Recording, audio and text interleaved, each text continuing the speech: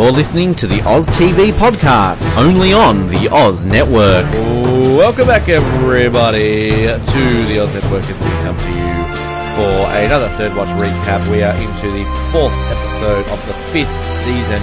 We're here for In Lieu of Johnson, first aired on the 20th of October 2003, written by Charles Murray, directed by Charles Hayde, who, well, we're going to get to something about with him in this episode, because we know who that is, we know who he's going to be, but there's just some interesting things in this episode. We'll say this is the last episode that aired not on a Friday of Third Watch, so we're all still on Mondays, weren't we here, Darvell? Excuse me, I believe. Yes. So, kind of a bit of a significant one here in the history of this show.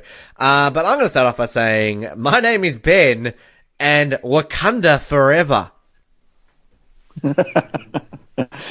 Yeah. And I am going to say, my name's Darvell, and you are one mental midget. Thank you. Nice thing you've ever said to me. Yeah, I'm not sure if people understand why I said Wakanda forever, but we're going to get to this in just a few moments, because it's going to be happening very, very quickly in the beginning of this episode. But we talked about this last week, Darvell. I like this episode. I think it's a good episode. It's a very solid one. It's our first fire-centric episode since season 2. We're calling that right now. Orquídez, Barb, please correct us if we're wrong. We're purely saying that, like, if you were to analyze an episode as to what is the star or who is the star of the episode, I would go out on a limb and say that this is a fire episode. You could maybe argue if you're saying it based on characters. Crash and Burn was sort of a Jimmy episode, but, you know, this is focused on the firefighting aspect in many ways, you would say. So it's been a long time since we've had a real big fire storyline like this. And I like it. Usually I've always said that I was kind of always meh on the fire episodes early on, but I think this rewatch has really given me a newfound appreciation for Jimmy and the firefighters. Yeah, and what's sad is that, and I said this on the last episode too when we were ending that recording session, is that this is going to be, I believe, one of the last, what you would call, fire-centric episodes that we're going to get. Yeah, I believe we only get one more. Do we? Is that Jimmy's last episode, or? Yes. One more that you could argue is definitely fire-centric. Yeah, that's true. And I think, like, because realistically when Jimmy leaves, and we'll talk about this when Jimmy does leave, but the firefighters are really kind of just really relegated. Like, I mean, they've been relegated for some time, really, but we get, Stu Lottazes, and, you know, we kind of get a storyline here or there, but yeah, like, it's interesting. And I read, the interview I was reading with Ed Allen Bonero, I think I talked about a couple of weeks ago. He mentions that, like, going into season 6, that the firefighters, and, you know, I would never get rid of the firefighters and the paramedics. There's so much part of this show, you know, we're not turning this into a cop show. Yet we've heard from how many of the actors who have been in this show that they were kind of shafted because it was purely turning into a cop show and they wanted to focus that. And, like, in fairness, they never specifically get rid of the firefighters and the paramedics. Like, they never do. But, you know, you if you're working out of an algorithm of percentages of who gets screen time and what, you know, profession gets more screen time, you'd probably go season 1 is maybe like a 40-30-30 spread with the cops slightly ahead. Season 2's maybe a 40-40-20 spread with the, you know, the paramedics down to 20%. Maybe season 3's about a 40-40-20 spread. Season 4 is, you know, gonna be probably a 60-30-10 spread. Season 5 is probably like 7-20-10 spread, and then season 6 is probably like a 80-10-10. I'd probably go a 97-3. Like, that's how I would go for season 6. Like, I mean, yeah, and go ahead. Okay. And I think that was part of the appeal of the show originally, was that it was about all 3 branches of emergency services, you know, fit into one show. I think that's why it appealed to even the small fan base that it had. And I mean, people do say, and I think we have pretty much, you know, agreed with it, you know, hey, Third Watch, it was great in its heyday until it became basically just another cop show. And maybe if they had been able to fight for and stick with that premise, who knows? It might not have gone down so much. Another thing that really, and I really need to find this this article again that I was reading to kind of quote it and sort of where it was from. But another really fascinating thing that Ed Allen Bonero said in this interview was that, you know, moving forward into like after like the first couple of seasons, he said that we wanted to switch it to a character-driven show. He said, like, early on, we were like ER on the street, and it was all about the jobs. And then later on, we switched it to the characters. And I could not disagree with that anymore. I think it's the complete opposite. I think they focused so much on the characters early on, and then they switched more to the jobs moving forward. So, like, I feel that is a kind of obvious shift, because, you know, you think about season 6, when, you know, majority of the episodes are kind of revolving around Yokas as a detective solving crimes. It's always about the job rather than, and it's kind of the personal side of things is kind of, you know, switched around. So it would be fascinating to get Ed Allen Bonero on this show to kind of really hear him talk about the way this show changed. So, Ed, if you're listening, by all means, the invitation is open. You ring me right now. I stop talking about this episode and we talk to you. Considering this isn't live, but yeah, or Guy Norman B. I mean, Guy Norman B. said to you that he would try and that he still has some contact with Ed Bonero. So, well, Ed is aware of our show. We know that he is aware that we exist. So there is that, Darvell. So one day. I honestly think it can happen one day. So just watch this space. We don't give up. We're like a dog with a bone on this show. But let's get into it. We've got sort of this opening sequence where we've got, the firefighters are in a building. We've got Jimmy and some other crew, Walsh and DK. We've got a new guy in here who we don't know who he is yet. And basically it's all kind of, working through a situation where Jimmy's got to go back and try and rescue someone. And we all find out though that this is actually a drill that, this new firefighter called, David Wafer, has been told to stay back, so that Jimmy can be tested as a new lieutenant, and basically see what he will do in this situation. So we find out that this guy has been asked to hold back part of the drill, and we get this training bit where the trainers basically say, like, congratulations, the fire spread to the top floors, you just killed all your men. So we then get to the credits. We walk through into the firehouse. Everybody's going off at this new guy, basically saying, you never do things like that, you know, you don't listen to other people, you never make your squad look bad. Carlos is there, sort of chiming in a little bit, and they all bite Carlos's head off. No one asked you, Nieto. And then they're still going off with this guy, basically saying you didn't have to do such a good job of being believable that Jimmy had to go back and rescue you. We kind of get a bit here with Kim going off at Carlos, because Jimmy's basically struggling to become a boss. This is what all this whole episode is about. Carlos says that Kim's been pretending to be a boss all week. And then I love Carlos kind of like just whipped back into shape when he hasn't done what he's meant to do. And yeah, then Jimmy obviously saying to Walsh and DK that he never asked for this job, and Walsh sort of turns around and says, well, you never turned it down either. So, you know, a bit of sass. Good point, Billy. Yeah, true.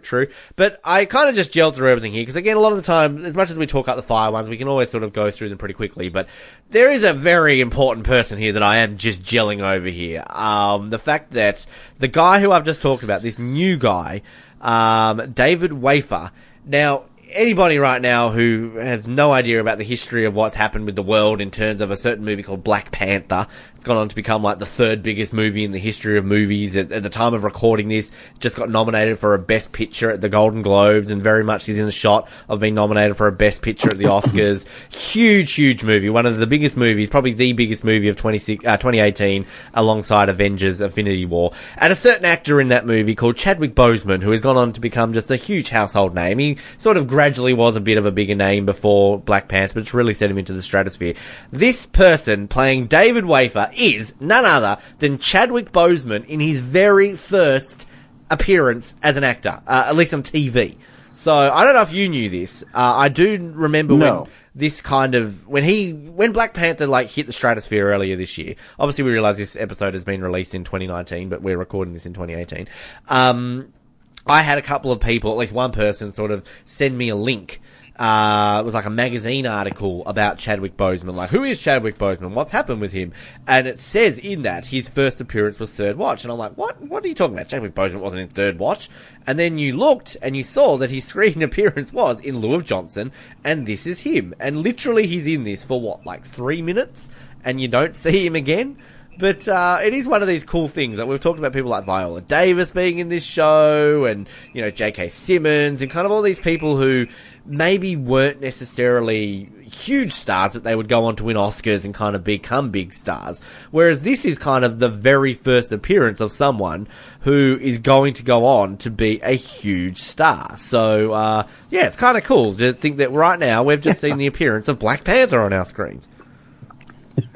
Yes, and for it being his first acting job, or at least his first one on TV, I mean, it's a shame we didn't get to see him more because he was very believable. Yeah. Oh, yeah. Absolutely. In the role of Wafer. Yeah, very much so. And it just goes to show what a good actor he is. And I think kind of there's a bit of he was in All My Children, in the same year. He had a recurring role on that show. So, I mean, technically maybe he appeared on that before Third Watch, but I do know that article that was sent to me showed that his first appearance was Third Watch. So it's kind of good to see Third Watch get mentioned in an article when it comes to talking about, big things like that. But he did actually go on to appear in ER. He played a guy called Derek Taylor in the episode Oh Brother in 2008. So another one of these weird moments that we know Third Watch and ER exist in the same universe, but clearly, we can come up with little things like that. But, I saw him in, the movie 42 where he played Jackie Robinson. That was a good movie. And obviously, since he's become Black Panther, he's just really gone on to bigger and better things. So there we go, ladies and gentlemen. Chadwick Boseman in Third Watch. Right? Here we go. So when you're watching Black Panther, future remember Black where he started. Panther star. Exactly.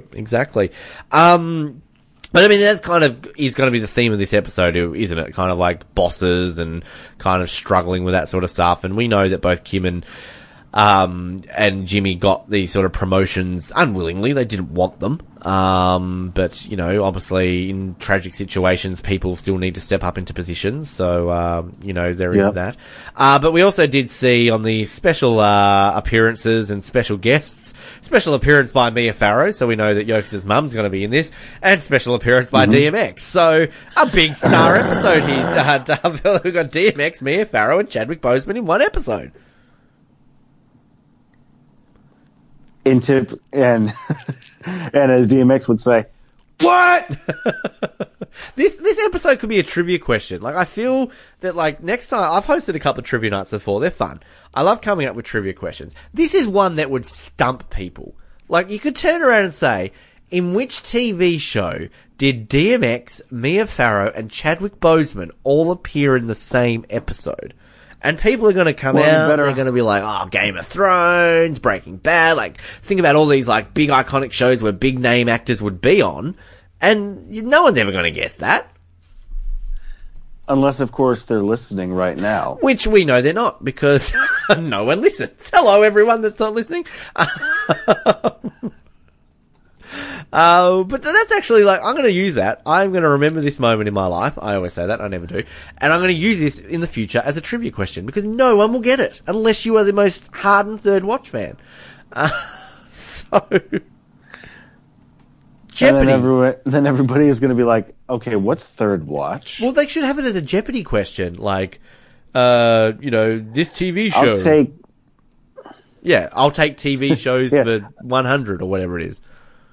I'll take big names and forgotten TV shows for 800, Alex. I don't understand. Jeopardy's never really been a big thing in Australia, so I've kind of only ever seen it when I've been in the States. And it's, I understand how it works, but it's kind of one of those weird ones where, you've got to answer it with the question or wherever it is or however that works. So. Yes, you have to provide the answers in the form of a question. So the clue might be Mia Farrow, rapper DMX, and Chadwick Boseman all appeared in the 5th season of this NBC drama. Yeah. What is ER? That's probably what they would go with, or No. something like that.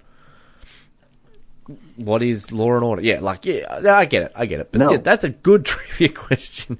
Anyway, so we've got Correct response. What is third watch? Munro and Davis show up, having a bit of a chat. This is really, sowing some seeds of Munro and Davis as well, moving forward.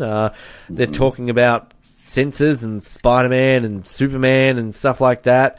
We've got Sully popping a pimple in the mirror or something. We've got Grumpy Bosco coming out of the bathrooms. And we get this... What does Munro say? Like, I'm on my J.O., which, Yep. is that like, I've never heard that phrase before until third watch. Like, is that like a common, I don't know, like, is that something that people say in America? I haven't heard too many people say it. Because it comes up again later on in the episode, doesn't it? And Bosco's kind of like, well, can't you just say job? Like, you're just missing one letter. Like, it's strange. Yeah. Oh, sorry, I didn't know if you finished. Oh, no, I was just going to say, Ben, are you on your J.O.? Well, I wish this was my J.O. It'd be nice to actually get paid for this, but might actually mean we record these episodes when I say we're going to do them instead of me always pulling out last minute. Remember, kids, the pull-out method never works.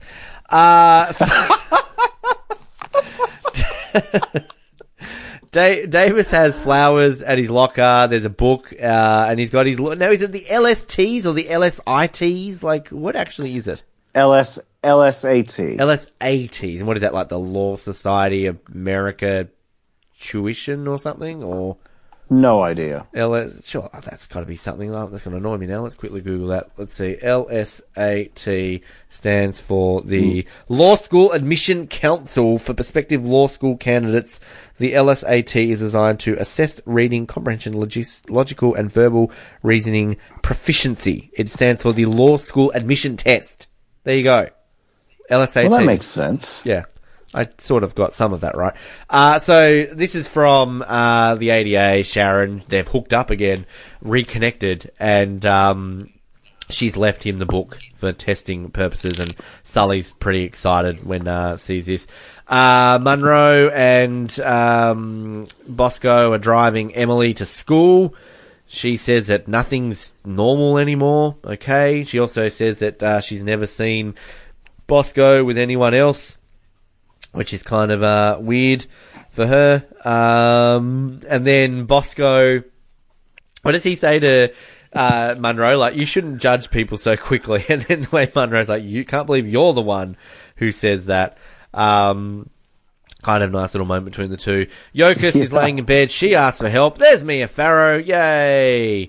Oh, goody. Grandma, what's, Mitchell is her maiden name, isn't it? Yay, Grandma Mitchell. Yes. Hey, I can't believe I just remembered that. That was random. Well, she's actually tolerable. Yeah, we love Mia Farrow. And is this her last appearance? I want to say it is. It's either in this episode or it's goodbye to all that. Possibly. Because she's in that one too. Oh, she is too. No, you're right. It is. It is goodbye to all that is her last appearance. So her penultimate appearance is in this episode. So a total of 4 episodes. Mia Farrow in third watch. Great. Just such a just a great little thing there. I love the fact that Mia Farrow was in third watch. But Yoka's here asking for help. This is kind of interesting, isn't it? Her mum saying that she should eat something. I should say Emily was actually being dropped off at home. I always thought she was getting dropped off at school. And then every time I see this scene, I'm like, Jesus Christ, Emily came home from school pretty quickly. Emily's been dropped off at home and Yokas just isn't eating, so her mum's feeding her soup. Then we get first kind of setup of this episode where we've got a guy, I'm going to call him Dreadlocks guy, I can't even remember if he's got a name or not, but he's going off at a guy for selling fake CDs on the street, smashing them, saying that he's selling CDs a week before their release. Kind of dates this episode slightly when people actually cared about CDs, right? I do like... I still have mine. Yeah, look, See, I was an avid CD, DVD collector, but before I sort of ventured off and moved states and then moved countries, I did sell all of them, which was a bit of a sad experience. But in hindsight, I'm actually kind of glad I did because, like, yeah, I like the look and all that sort of stuff on the shelf. But, I mean, since moving here, I don't even have I haven't got my PlayStation 4 yet, but I don't even have anything that I can watch DVDs on. I don't have anything that I can listen to CDs on. We won a competition recently where we got the soundtrack to Bohemian Rhapsody. We didn't have a CD player to play it on until we got a car. So it's kind of like, what's the point? I just downloaded it anyway. So, yeah, it's interesting how things change like that, because if you had told me 5 years ago that I would get rid of all my CDs and DVDs, I would have told you, like, get stuff. These are like my life. This is what I collect. But now, the only things that I kept were, that's a lie. I actually do have a few in a box back at my dad's in Australia, because they're kind of collectible ones that I wouldn't get rid of. But, yeah, anyway, but like, he's selling these CDs a week before the release. And this is where he mentions, I'm on my JO. And this is when he says, like, "What, did you two go to the same spelling school or something like that?" And I do love it when Bosco says, like, "Yo, Wu-Tang, get the hell out of here." And the way he replies, like, "Oh, Munchin's got jokes." I love this guy. He's so funny. Yeah. I want to know, what is he? Does he have a name? Do we ever find out his name? I don't think so. I'm just looking here. Is it Pierre? It's a bit of a... it is Pierre, because, like, looking at the guy who plays him, that is definitely Pierre. His name is Keith Middleton. And he actually hasn't been in that many things. Third Watch was only his third appearance. And since Third Watch, he's been in Threat, The Last New Yorker, Stomp Live, Brad of Vice, and Tangled the series. So, not somebody who's really gone on to... but he's great. Like, I don't get it. This guy's actually really good. He's got a lot of, like, charisma to him, the way he kind of acts in this. So, yeah, it's a bit weird there. He should be more things. So they kind of maybe he will. They settle this situation. Well, at least we think they settle this situation. Jimmy and Kim, meanwhile, show up on Jimmy's bike. Jimmy obviously got a new bike since his crash last year. We didn't mention that when he was in there. And they sort of talking about how they've got so many reports to do and didn't think it would be like this. And then Jimmy kind of mentions that, you know, he doesn't really care too much about this promotion, that if Downtown called right now and took it away, he wouldn't really care. He did it because Downtown called and he would do it. Kim mentions that they've got to try and treat you like a boss. That's the thing here. And Kim also says it's a little bit disappointing to hear Jimmy sort of mention that he doesn't really care too much about it. I will say, Kim's and it is. Yeah, like, I don't know, like, it's kind of interesting in a way because, you know, you definitely see Kim's perspective, but it's also at the same time, like, Jimmy's never really been a person, though, where you kind of thought that he was on a career ladder, if you know what I mean. Like, I mean, this season he's matured a lot. We talked about this the other week. He's matured and leveled out a lot, but I don't know, did you ever picture Jimmy as a boss? Not really, and especially not in this episode, because, I mean, in this episode, let's be real, he is not boss material. No, and like he doesn't... I agree with Billy's assessment. Well, there. he steps down from this role, doesn't he, before he leaves, does he? Or does he step down when he leaves? He steps down as the boss at the 5-5. Mm-hmm. But when he leaves, it's to be a boss at another fire station, and I remember that because Grace mentions it when she arrives, because she worked before Grace Foster gets transferred to the 5-5. She mentions the station that she worked, the house or station or whatever that she worked at before, and she mentions Jimmy. Yeah, so apparently he's that. the lieutenant over there. But we never see Grace and Jimmy on screen together though, do we? Because she comes in a lot later after he leaves. Yeah, that's right. Yeah. But yeah, like, nice little scene there. We get another fire. Look at this again. So many fire stuff in this episode. Like, my goodness, what's going on here? There's a crash. And then Jimmy and Walsh get into an argument kind of about dealing with things. I mean, as much as Walsh, I guess, has a point to a lot of what he's saying, Walsh is a bit of a dick this episode though too, isn't he? Like, he kind of just like gets out and kind of starts barking orders and just ignores Jimmy's sort of ability, which again, Jimmy's not being a very good boss, but at the same time, like, Walsh shouldn't be a dick about it the way he is. Fair enough. Yeah. So they break open the door, they rescue this guy, but then Jimmy and Walsh get into an argument, and Jimmy basically tells him that he can go home. When he gets back, he's going to call in a replacement and send him back just because he's not listening to him. He's got an attitude problem today. So, yeah, not too good for them. Bosco wants to check up on Yokas again. He thinks that she's coming back. Monroe basically saying, well, maybe she doesn't want to come back. So they kind of get into a bit of an argument. Yokas, meanwhile, is in therapy. I do love the way we cut to her and she's like, ow, ow, ow, ow, ow. And the therapist is like, does it hurt? Yokas is like, that would explain the screaming. This therapist woman's a pain in the ass. Better is a relative term. Like, everything is a relative term. And they essentially kick her out. And then Yokas' mum talks to this woman and says that she really should be moving on a little bit better. And the nurse lady essentially says that none of this works if the patient doesn't want it to. So, kind of a few seeds here showing that, does Yokas really want it? Again, look, I like the fact that we've still got some Yokas stuff here. It's great that she's not being ignored. She's not being tailored here and kind of just, hey, remember that one that got shot and then in 5 episode time she's going to come back? Like, I appreciate the fact that they're showing it here. But just to be nitpicky, again, this story goes nowhere. Like, what is it? Like, in a week's time, she's just going to bugger off for half this season. So, it's like, we talked about this when it happened a few weeks ago, but I don't know. Am I just being whingy here, Darvell? Because I just don't see the purpose of this storyline, because it doesn't go anywhere and it doesn't really lead into anything except for the inevitable storyline that's going to happen between her and Fred. Well, it does. I like that it shows that. I like that it shows her, I don't know, her determination to, ultimately overcome this. True. And that it shows the struggles that people who have faced serious injury go through in order to try to get back to how they were before, for lack of a better way of saying it. Yeah. I mean, that's a good point. That's a very valid point, and I think that definitely is true. So yeah, that's a good way of looking at it, I guess. I guess kind of if you want to keep Yokas in this, which we do, we love Yokas. Clearly she's got a storyline, and I guess the argument would be, what would her storyline be?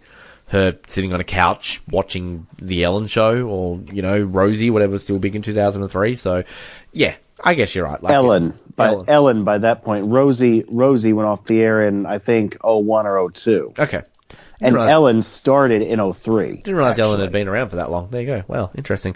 So we've got Sully and Davis in the car doing some LSAT tests, and Sully saying that I bet you I can guess this one correct. I do love the way Davis says, like, oh, I have never seen you read anything else besides the cartoons. And Sully gets the question right, Davis gets it wrong, and then Sully retorts back. It's like, yeah, there used to be a legal cartoon in the funny pages. Which is funny. I'm enjoying this. I wonder stuff if that's this true. Yeah, true. We've got our dreadlock guy bashing up another guy this time around, throwing CDs, smashing them about. Bosco and Monroe show up this time around. There's a chase. I do like this chase, and particularly when they basically chase him into Davis and Sully's car, and we get almost this like over-the-top comedic moment where he smashes into the window. His face is all mushed up against the glass. Yeah. And I just love the way Bosco's like, he sees this about to happen. He's like, I'll be seeing you, my man. And then Davis and Bosco give each other this great high five as they get out of the car. It's so funny. And then what does he say, like, when he's getting put into the car? He's like, I don't want to go to jail, Dad.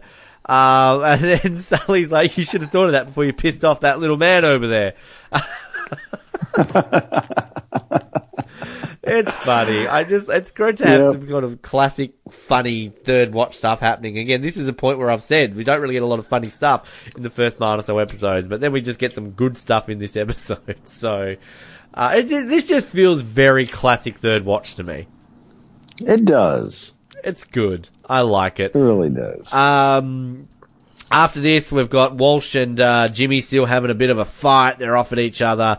And it leads to Jimmy punching Walsh because Walsh turns around and says at least somebody benefited from Johnson dying. And Jimmy sort of Lieutenant screaming at him, punching at him, don't you ever say that to me, don't you ever say that to me. Great acting here too, Eddie Cibrian and Walsh, kind of, just the way Jimmy's sort of being dragged back and pulled back at the same time. It's great. We're back at the precinct. ADA, Sharon shows up. We've got our dreadlock guys like, baby girl. And I do like the way that kind of she's inviting him out to go out for drinks and whatever. And she says, like, I told them we were reconnecting. And I love the dreadlock guy. He's like, He kind of has his little laugh. But Davis lies, says he's working a double, doesn't want to go out for drinks. And says, like, I'll call you. And then the dreadlock guy, I'll call you. Come on, Dreads, you have no chance. I love him. He's so good. I love this guy. But then for the first time this episode, we meet the esteemed rapper called DMX. Walks up into the police station with a huge crew of people with cameras, basically to let out our dreadlock friend. And the reason they've got their cameras is because they have a habit of shooting unarmed citizens. Now, once again, this is another one of these moments, isn't it, Darvell, where it still feels very relevant to today, that this is still very an issue much so. 15 years after this episode. So, in all fairness, it's kind of a very clever idea, isn't it, by these guys, and something you could see people actually doing. Yep. And in that way, it sadly doesn't make this episode feel dated. I mean, you would argue that that's a more... Is it more common now, or is it just documented more because everybody has a smartphone? Well, I think it's that. It's more publicized because of smartphones. I also think social media, it stirs up the conversation more, which has its positives and its negatives. I mean, that's a whole other kettle of fish to talk about because it definitely has its positives. Like, we have smartphones, people can film these things that, the police are doing and things like that when they are in the wrong. But then there is also the flip side when maybe the police aren't in the wrong, that it still stirs up a conversation and kind of can paint people in different lights. And, like, again, that's a debate for another time. But, I mean, it's kind of led to the fact now that police do wear body cameras and things like that to sort of, go and... That they can still turn on and off when they want. Yeah. So, I mean, look, I think it's definitely, I don't know. Like, I'm not into, I don't have the statistics. I wouldn't say if it's more, common now or not. I mean, look, in all seriousness, I would assume it would be less common now just because there is that aspect of being watched more now than there was in 2003, and maybe it's just more publicized. But again, I could be completely wrong. I don't know. I don't want to purely say that on a guess. So yeah, but I mean, we've got this scene where kind of it's a big standoff between DMX. I'm not even going to call him his character's name. He's DMX. And they're there just having this big standoff, and there's a mama joke put in there. He basically, being filmed here, mentions that they're going to burn this place down, this guy where he's burning the CDs, or he's not really he's going to, but he's suggesting, he loosely suggests that one of his fans will burn this place down, which is obviously going to be, a key aspect to what's going to happen in the second part of this episode. What is it, Davis, when he says, like, the only thing that is dead is good hip-hop? Yeah. I love that line. I do kind of like Davis's little, stand-up moment there. But I got to say, DMX, not that bad of an actor. No. Yeah, he was also. I've seen one other thing that he's been in, and I know he's been in more than just Third Watch and this, but he was also really good in a movie called Cradle to the Grave. Yeah, I've heard of that. I don't remember that movie now, but I remember I really liked it when I watched it. Well, we've had a few sort of rappers turn actors, haven't we? I mean, we've had Eve. Who else did we have besides? I'm missing a big one, aren't we? Who did we have last season? Wycliffe? No. No. Wycliffe is next season. Who do we have last season? Tretch from Naughty by Nature. That's right. Yep. And I kept calling him Trench or whatever it was. He was decent. Eve had her moments. Wycliffe Jean has his moments.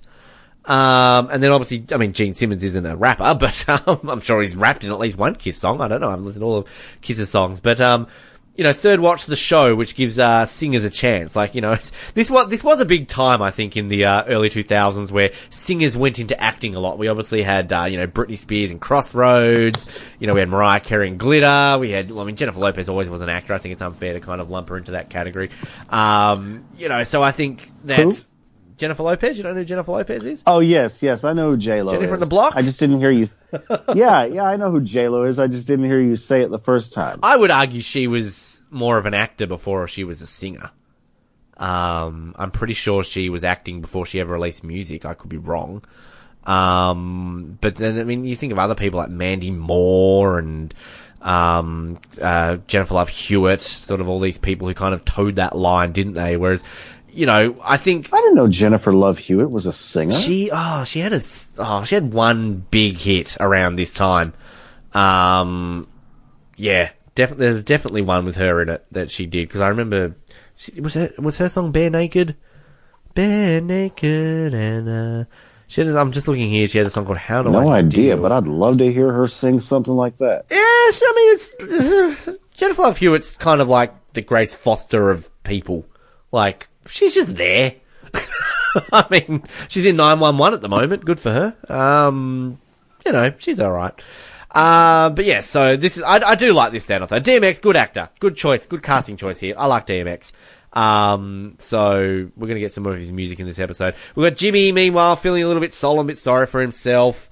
Kim confronts him, sort of, where you're trying to show something, and then she's sort of saying, like, this isn't how you lead, and Kim sort of being questioned as, why is it coming so easy? And then Kim's like, this isn't easy, like, Carlos questions everything, but at the end of the day, I'm the supervisor, they don't have to be happy with it, as long as, they basically know who's boss. I've only really been a boss in one of my jobs, and I never, had any issues. I had worked with great people, and I kind of never had any times where I had to, put my foot down or had anybody sort of going against. I kind of just went into it with no experience as a boss, just kind of trying to be, a boss that I would like somebody who I would want to just work with and, who maybe, had to sort of tell you what to do every now and then. But you know what I mean? And this is where, I find doing this show, I don't ever want to say I'm the boss on this show, because I feel like everybody who's involved in the Oz Network, we all have our equal say somehow. But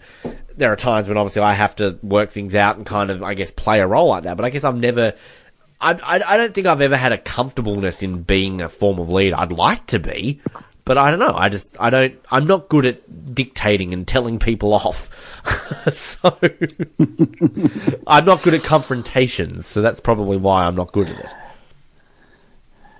Yeah, I don't particularly like confrontations either, although I know that there are times when it is necessary. I've never been a boss myself. Yeah. But sometimes I wonder what it would like to be one, and then I ask myself, could I do that? Because like I said, I don't like confrontations, because anytime I have been involved in one, I later discover, oh my God, I went overboard.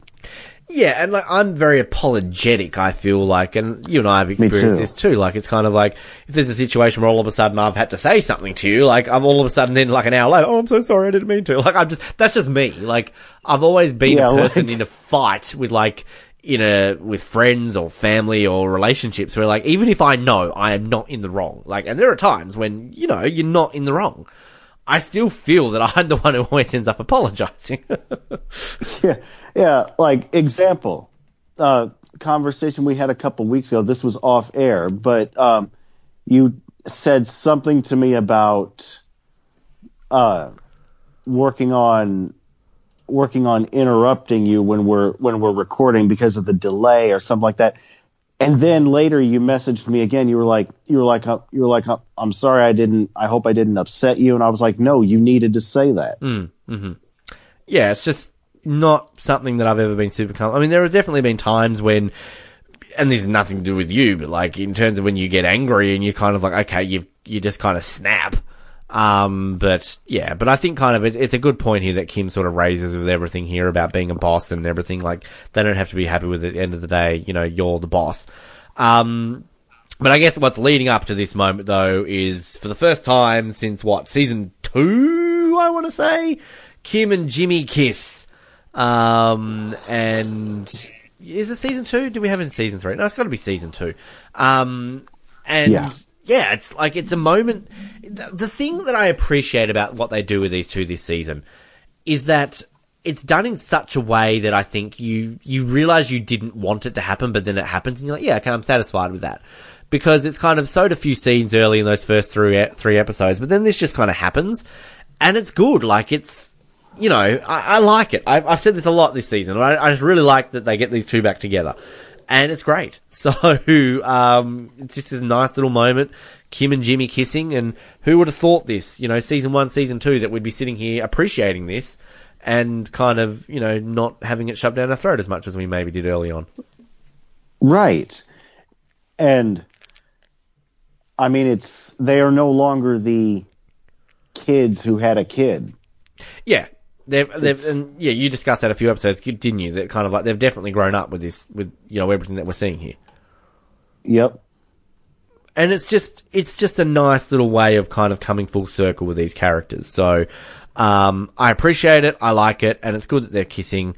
And, spoiler alert, there's going to be sort of more moving forward with these two, happening, I guess. So yeah, are you happy to see these two getting back together?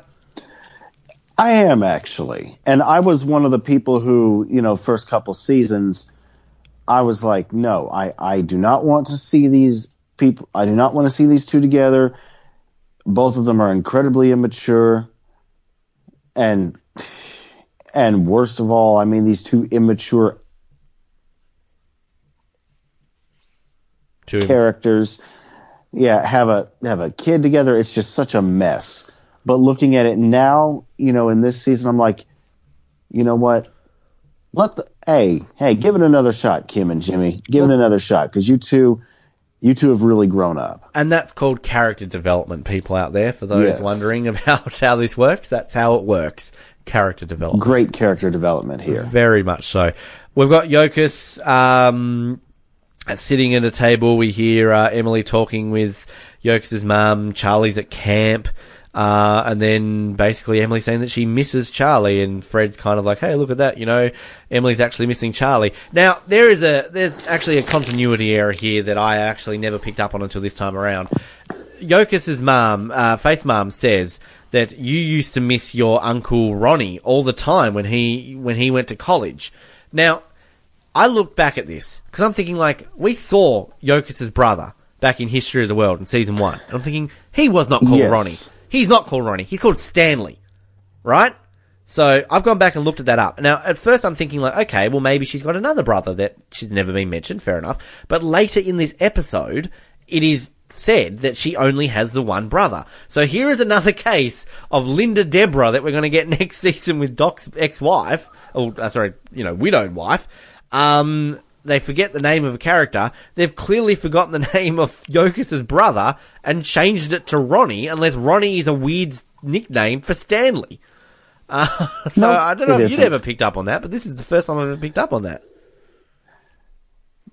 I haven't watched History of the World in a while, so no, I wouldn't have picked up on that. Yeah, look, maybe we're being overly nitpicky on that, I don't know, but like, to me, if I am a writer on a TV show and you have got like a cast of however many you've got, and you've got these elements where at certain points you're introducing their family members, To me, there is a little black book, or there's a whiteboard, or there's something where you have the basics. You have Faith Yokas, Nee Mitchell, married Fred this year, kids' names, Emily and Charlie, mother's name, dad's name, brother's name. To me, I feel like there's just your basic profile dot points that you have on these characters. So then when you've got an episode where you're going to mention the brother, they're like, hang on a minute, back in season 1 we had a brother. Quickly, let's just go through the notes. His name was Stanley. Okay, done. Like, that to me is a logical thing that you would do. You wouldn't, like, if this was a novel series, like if this was Harry Potter, and one of the family members of Hermione or something like that was mentioned in book 1, and yet in book 7 you've changed a name, like, that's not going to happen. J.K. Rowling is going to have them written down so she knows this. You've established a world. And I just feel like that's a basic thing. And, like, I'll go off about this more next season in the finale of the whole show, when they completely forget Doc's wife's name. But, like, it's a blink and you miss it moment here, but I don't know, like, it's just, this shouldn't happen, Darvell. No. I mean, who's writing this? That's what I have to wonder. Who is writing? Who did we say wrote this episode? This episode was written by Charles Murray. So there you go. That's who wrote this episode. I wonder if he wrote History of the World. I can tell you that he did not. That was written by John Romano. So no. Completely different people. I think the thing that I found interesting in that Ed Allen Bonero interview that I've mentioned a few times now is that he said that he looks over every script. Even if he doesn't write it, he still looks over every script. So, Ed, come on now. This is the point where you pull him up and go, hang on a minute. Faith's brother. We mentioned him before. We've seen him before. Anyway. We're being very nitpicky, but you have to be. You have to be. I think yes, this is one of those things where kind of like we've maybe gotten some criticism from some people listening to this show who think that we should be loving everything, that no matter what happens, we should be loving and respecting the writers and everything. And I'm not disrespecting the people who are, involved in this show or writing the show. I'm not a TV writer. We went over this last week. I'm not a lot of things. I'm not a TV writer, and it's all right for me to sit here on Monday morning, quarterback this, and say this all the time. But I think when you've got a glaring issue here with something like this, as a podcast who are meant to be analysing episodes and putting in our 10 cents worth, 2 cents worth, whatever, that we should be here to criticise little things at that. And that's my opinion on that. Anyway, you might not agree with my opinion, and that's fair enough. You're wrong. Yeah, I think I've told you this, but actually, since becoming a part of this, you'll see where I'm going with this. It's actually caused me to look at things that I watch now with a more critical approach. Yeah, what works, what doesn't work, and stuff like that. So yeah, like I'm a huge in addition to this show, obviously, I'm a huge fan right now of the show This Is Us. Mm-hmm. I love that show, but that doesn't mean I'm going to sit back and say, "Oh, every episode was just absolutely wonderful." The majority of them have been so far, but there is at least one that I can think of off the top of my head that just didn't measure up as well as the others. Yeah, and that's life. Nothing can be perfect. I mean, I can maybe argue that Natalie Portman's pretty perfect, but everything you love on the planet, there are definitely things you can even your partner, your family. You never say it out loud, but you still have things that you could go, okay, well, if I had to choose, I don't like why you do this. I don't like how you do this. It's life. It's human nature. Yeah. And we love Third Watch to bits. It's always going to be my favorite show of all time, but I can still criticize it for certain elements to it, but yeah. We're and in my mind, that's what, at the risk of ruffling some feathers here, that's what a, and again, this is just my opinion, that's what a real fan does. Mm. They love the show. They love the show to bits. They praise it, but they also don't hesitate to call out things in it that they may perceive as weak points. Mm-hmm. Mm-hmm. Yeah. I think there is definitely the rose-tinted glasses effect that you can think everything is perfect. And we all have it. Like, we all go for sports teams or admire athletes or celebrities and that sort of stuff, that even when they do the most, the most terrible things in the world, you're still going to be like, well, but they did this because of this and this, and you're always trying to find a way to defend them. But, like, deep down, I think like, if you're a Kevin Spacey fan, I love Kevin Spacey, I do. But, like, I can't deny what he has allegedly done is terrible. So, like... Yep, and I'm a... Oh, go on. No, you go. Oh, I was going to say, and I'm a big fan of the music of R. Kelly, as you know. Mm-hmm. And yet I am absolutely repulsed at what he has... at what's been documented about him over the years. Yeah, exactly. So... Yeah, this is just, and we're not trying to compare things, apples and oranges. I think people know for the most part what we're trying to say. Anyway, the fact is, the matter that her brother is called Stanley, not Ronnie. There you go. We have a weird moment where Yokas has a weird stare at Emily and her mum as she gets wheeled off, and then Emily sort of questions his mum more hurt than they say, and sort of just a little question moment there. Bosco and Munro show up to the CD factory where kind of they've gotten this tip about where they're burning all these CDs illegally from earlier on in the episode. They have a bit of a fight with each other. Bosco's like, why are you always doing that? Why are you always messing with me? And then Monroe's like, because it's so damn fun. They stare in the window. They see a bunch of computers and blank CDs because this is where the operation is happening. We see a kid running from the building, putting his hands in his head, and then we get our weekly explosion, Darvell. This is what happens in season 5 and 6. I will say though, this one isn't necessarily like a hugely over-the-top one. We get a very over-the-top one next week. This one's kind of just, it happens quickly and it's kind of done and there. Jimmy, meanwhile, is walking up the stairs in the firehouse, and we hear Walsh talking about him, that he's not a boss, he's a hothead. And then they get the call out to this fire, and they walk down the stairs, and kind of Jimmy and Walsh share a bit of a glare at each other. Obviously, he knows that he's been heard, but yep. Then they're all called out to the fire. Someone come running out of the building. They're on fire.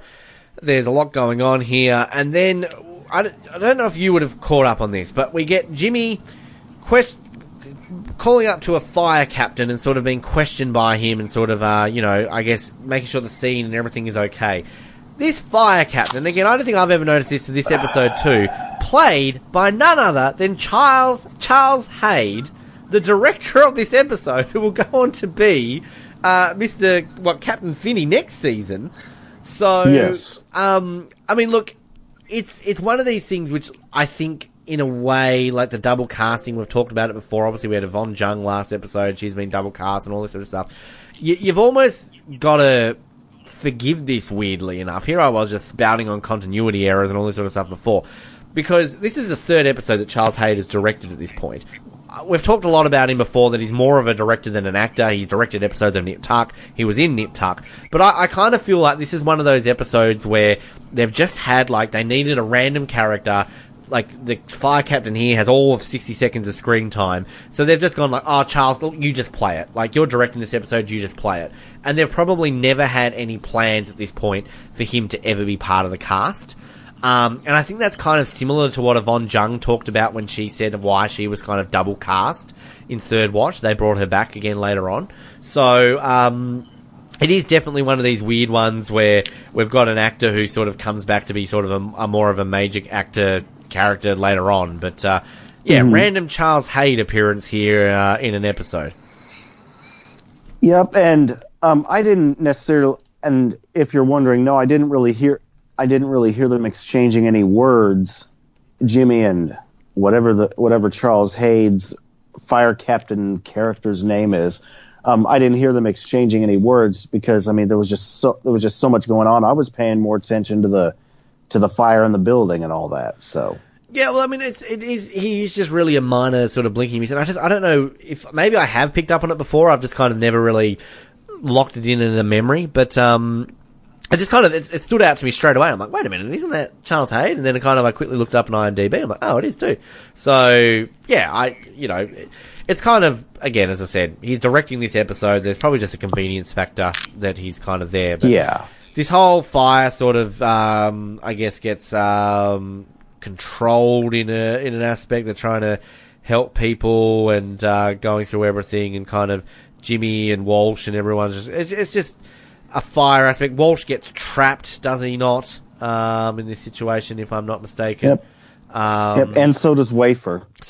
Yeah, we forgot about Wafer. Chadwick, but come on, you're Black Panther, man. Like, use your suit. Get yourself out of there. Munro, Bosco, and Davis are talking about this situation, about how they might be able to get DMX basically on some charges, because he sort of made sure that this was going to happen by even a loose association. And the fact that, how many people die in this? There's only 1 or 2 people die in this. They never say, but they never said how many people died, but Sasha does say, and I love that scene, by the way, and I'm assuming we're about at it, so that's what I'm talking about. I love it how, DMX is doing his usual hardcore thing, and because that's just DMX. And then when Sasha says, if you watch the news, you'd know somebody died, and then there's this like 2 or 3 seconds of silence, and then he's like, somebody died? Yeah, not quite at that scene yet. I never, because yeah. She interrupted there. But yeah, we're not quite at that scene yet. We're getting there, Darvell. We're getting there. Okay. We're very, very close to that scene, I will say there. But we've just kind of got a few little moments here where they rescue Walsh, they rescue Chadwick Boseman. They're kind of out in there. Davis is going to get the DA to kind of look into the charges a little bit more. There's a brief scene with Yokas and her mum talking about how strong she is. And this is also where she mentions that you can walk away from the job right now with 3/4 of your salary. You're going to get more money by being on disability. And that she's disabled on the job. And Yokas obviously saying, like, this is typical of you. Things get tough. You just get up and walk away. This is the first, because we kind of had this last season, didn't we, when she kind of went off at her mum and she kind of, sauntered off her mum. But this is where her mum kind of stands up for herself, I guess, now, which is nice. It's a nice little moment. They kind of have another argument, but I guess sorted out. And this is that scene where I was mentioning where we find out that she's only got the one brother.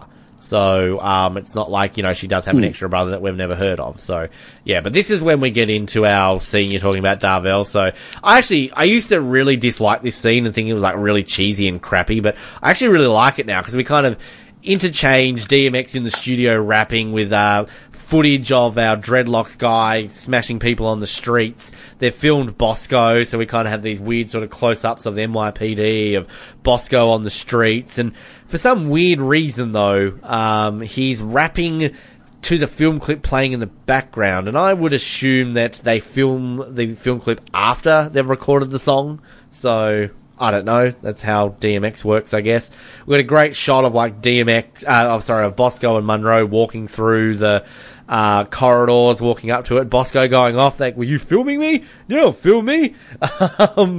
And this is where they basically ripped down his recording, and this is where they say that somebody died here in your scene that you were talking about before, Darvell, where obviously he has that reaction of, like, somebody died. And they say I never meant for that to happen. Yeah, exactly. And then, again, subtle little acting here from DMX is pretty good. We find out that, they get charged on the assault's being premeditated. And, he's saying that, people listen to me because I tell the truth. Then the dreadlock guy basically, bows down and gives the truth up, and DMX calls him a snitch. But, I'll see you inside, snitch. So, yeah, it's kind of a cool little scene, and I kind of wish DMX was in this more. I actually like DMX. Yeah, maybe he should have played Donald. No, wait, that wouldn't have worked. I was going to say maybe he should have played Donald Mann or something. Yeah, maybe. But, I don't know, you could have had an ongoing sort of thing, but I guess kind of we get that moving forward when Donald Mann comes into it with Gene Simmons, and then when we get Wycliffe Jean next season. So, yeah. Good on DMX for being in this, and I kind of want to listen to Where the Who, that. I like that song. Anyway, Jimmy and crew come back to the house. Jimmy sort of stops everyone and says, good job. They all sort of give him a bit of a smile as they all walk up the stairs, and Jimmy and Kim have a bit of a conversation as well. Fred and Emily come home. They've been to a movie. Is this where that comes from? No, that's the next episode where they've been to a movie. Yokas says that she wants to go back to the therapist. She's going to pick up the ball 1,000 times if it means getting out of the chair. She's determined to get out of the chair. Good on your faith. Jimmy and Walsh have a conversation, and then Walsh kind of says, like, why have you sort of been against me? And Walsh sort of says that, you're not supposed to figure this out, that, you've got to kind of work towards this. And Jimmy sort of stands up for himself. I'm the lieutenant. If you can't deal with it, you should get a transfer.